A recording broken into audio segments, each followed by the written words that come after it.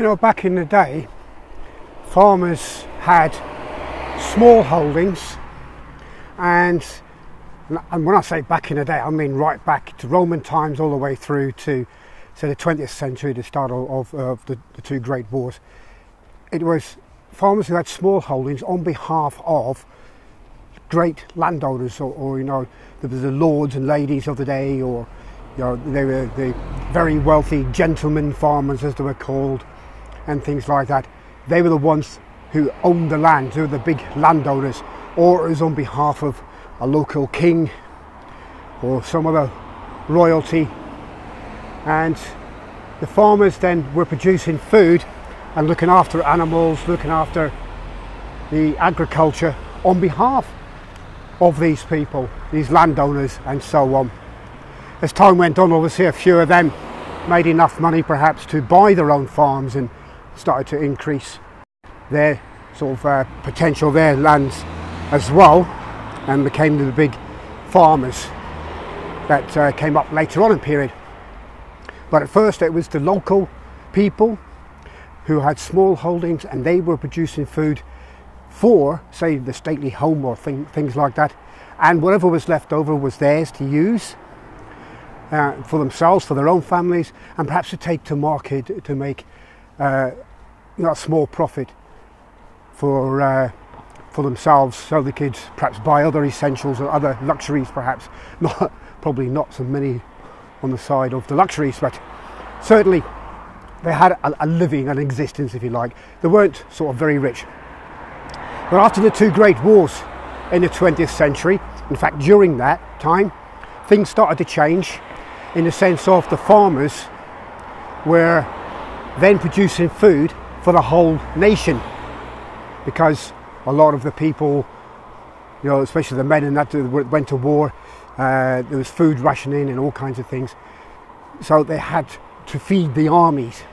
And that was also, I mean, that happened back in the day as well. The farmers produced the food to feed the various armies that were going around, especially in the Roman times. So that kind of didn't change.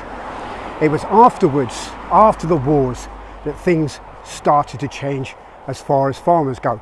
So as you can imagine, this episode's about farming, and in particular I'm going to be talking about how we could reverse intensive farming, or a possible way of doing that. Hi, welcome to the Punk Living Journal. This is Jerry Sadler, and this is the podcast which is raising awareness about living in a more peaceable, unified, nurturing, cooperative way, so that you can feed your mind, feed your nation, feed the world. Bit grandiose, I know. I keep trying to keep thinking all these different taglines. Doesn't always work out. That's what I'm sticking with at the moment. Anyway, back to farming. It was in the sort of late 50s, 60s that things really started to change in the form of supermarkets. And that's when, you know, the smaller shops started to be replaced by these huge superstores.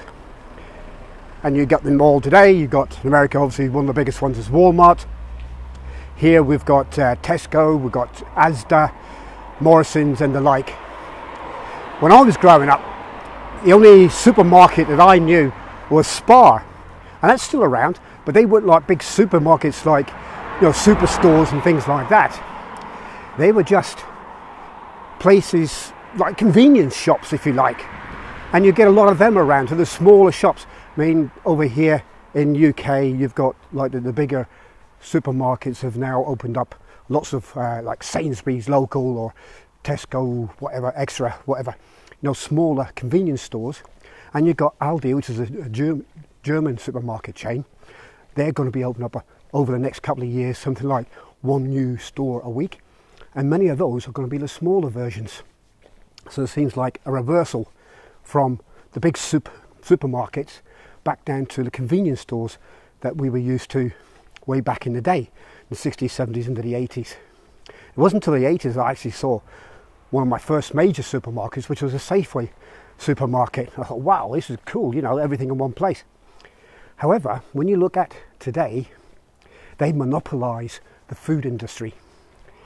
They have such buying power that they force the prices down, especially when it comes to farmers, to a bare minimum so that they can make even more profit themselves from selling their produce on. And obviously there's price wars going on now as well, especially here in UK, because you have got the discount supermarkets like Aldi and Lidl who have made a huge impact on the normal market, and the supermarkets then are feeling the squeeze because people are going more to them than they are to their own places, and they don't like that, obviously.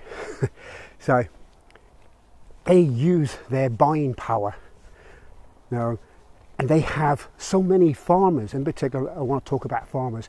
They have so many farmers in their grip.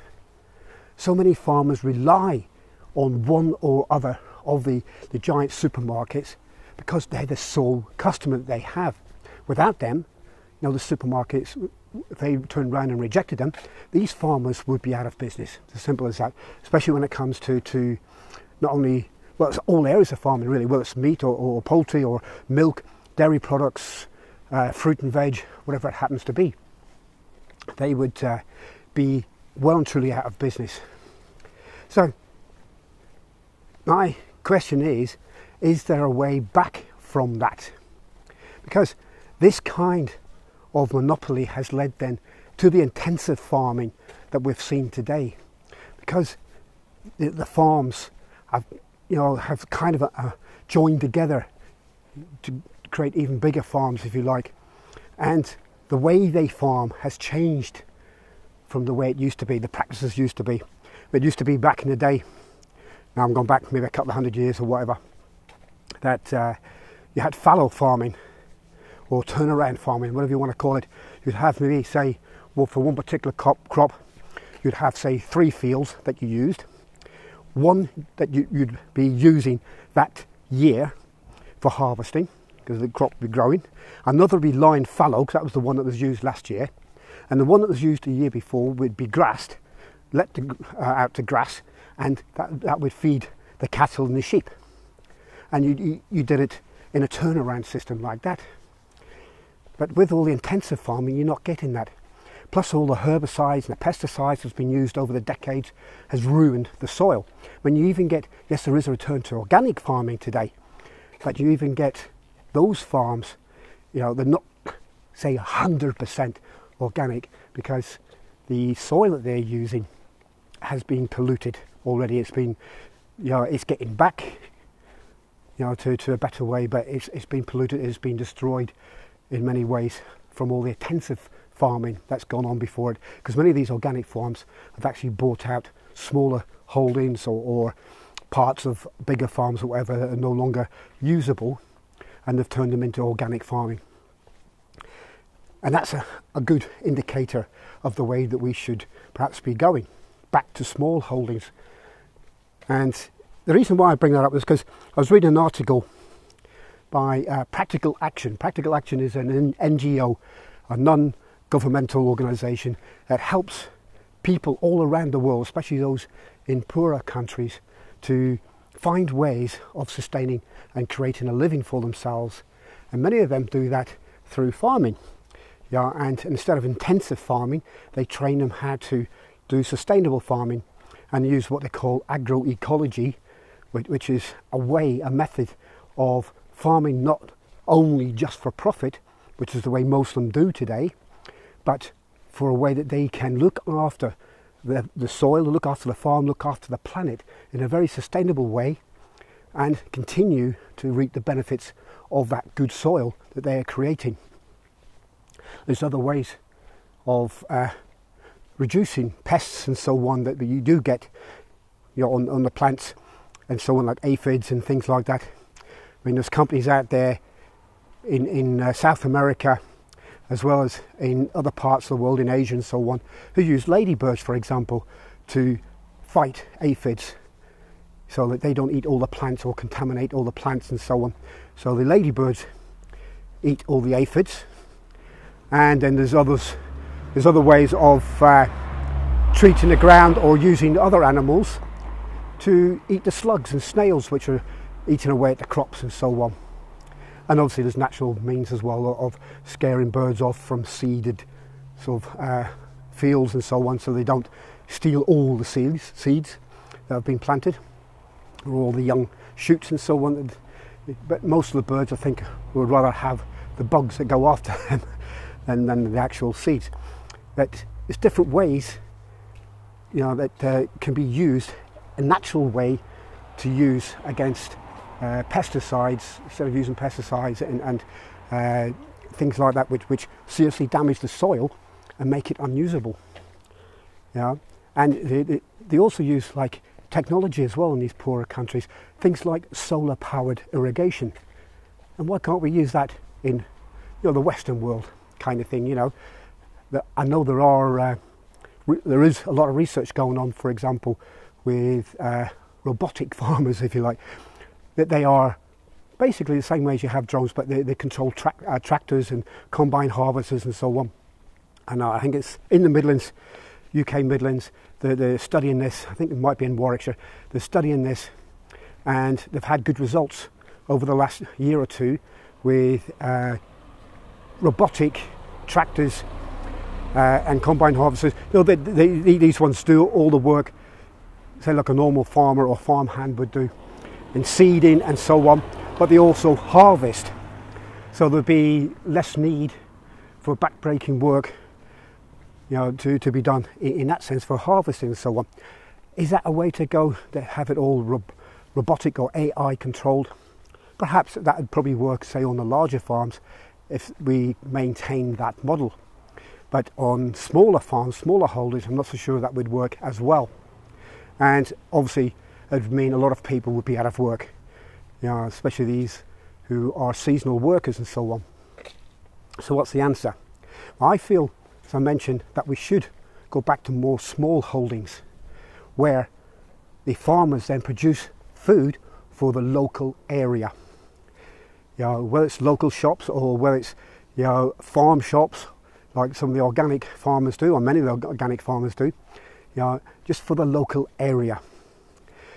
The supermarkets are already, as I said, reducing, going back more to the model of the convenience store, the smaller store, where you can still get everything you want, but it's on a smaller scale. It's not these big superstores, because those places must cost a fortune to maintain, all the costs of all the overheads and everything like that. And it would help reduce the carbon footprint as well, because they wouldn't be using as much energy. So that's another way. And the farmers themselves could sell their produce at markets, like many of them still do, but on a very, very small scale. But they could do that more often and in a more sustainable way. In the sense of they don't have to travel miles and miles to all different kinds of markets all over their county or all over the country.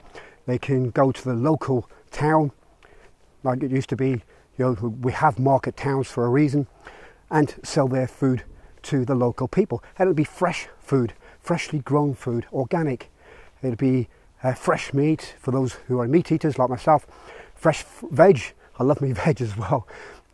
Dairy and everything like bread and things like that. And in my local market here in Rugby, there's a guy who has a stall, and he comes to the market once a week on a Friday, and he has his own bread. He makes his own bread, whether it's sourdough or whether it's brown, wholemeal or white, or he has his own recipes and scones and cakes and things like that. He does that in his own home bakery, and he's doing quite well out of that. We need more people like that, more places like that, whether that's in a market store, whether that's in a shop. Let's focus more on producing enough food for our own families, as in the farmers, and also for those who want to buy off us, say in the local markets, like it used to be. And you might say, well, that's stepping back in time. We're supposed to be moving forward. Well, perhaps this is a move forward, into the future, because the time will come, because of climate change and so on, that we will probably have to look at ways of staying more local in that sense, because those big supermarkets and that are most likely not going to be around. They're already in trouble. A lot of the stores are being closed down, and big department stores and that are losing out. But the supermarkets, they're starting to cut back, and they're closing stores to save money because it is costing them too much. So the way forward, I feel, are smaller shops, maybe convenience shops. That's a good start. And then back into the more independent shops like we used to get, the grocers and the butchers and bakers and things like that. And they're still around, so just not as much in number. But organic farming for your local area, and then if there's anything left over from that, then it can go, perhaps to charities and things like that to feed those who are less fortunate than ourselves, who perhaps haven't got the funds to buy food from the shops and things like that. The homeless and so on. So that can be donated then onto them and feed them as well.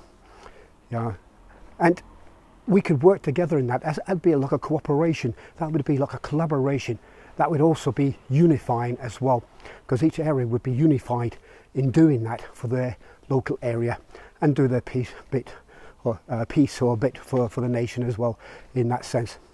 So I think the way things are happening now, with the way the farming industry is, the way that's working out, especially in UK because of the Brexit situation, what might happen, the farmers are going to have to look more locally instead of creating produce, whether it's cattle or whether it's the meat industry or whether it's arable, crops and cereals and things like that.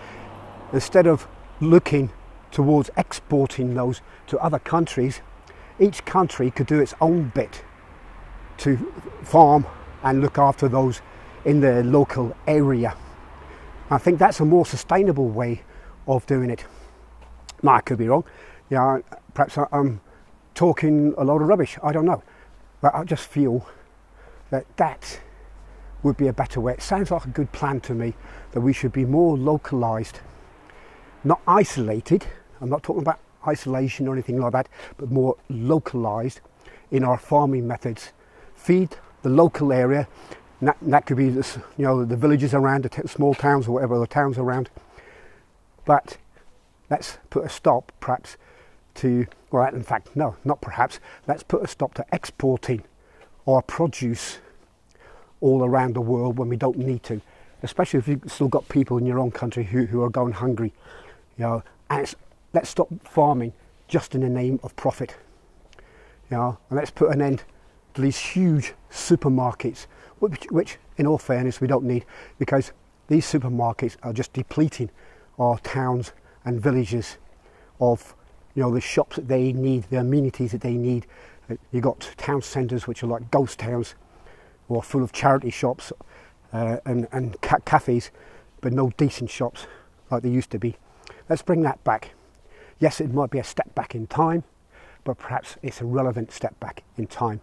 Maybe it's a way for us to survive into our future if we work more closely together and be more unified in that way. We don't need to export our goods all around the world, not in the form of food and so on. Not when we can look after our own people and have a big enough market for there. Let's forget about the profit. Let's forget about this capitalist idea that we have, of just doing it all for profit or for gain, and not for, not for looking after the people that you should be looking after. Okay, so that's all I'm going to talk about this time. So I'm getting a bit distracted here. There's cats and everything around here. There's boy racers. So I'm going to stop now, and let me know your thoughts. How do you feel about this? I'd appreciate some feedback on that. Like I said, I don't always get my facts right. It's just an idea. I'm just a layman philosopher, as I like to call myself. These are just ideas that I come up with, and I was inspired by the Practical Action article that I read to make this podcast, and a big shout out to them as well for all the work that they do. So get in touch. I'll put the details in the show notes as always, and I look forward to speaking to you again once again very soon.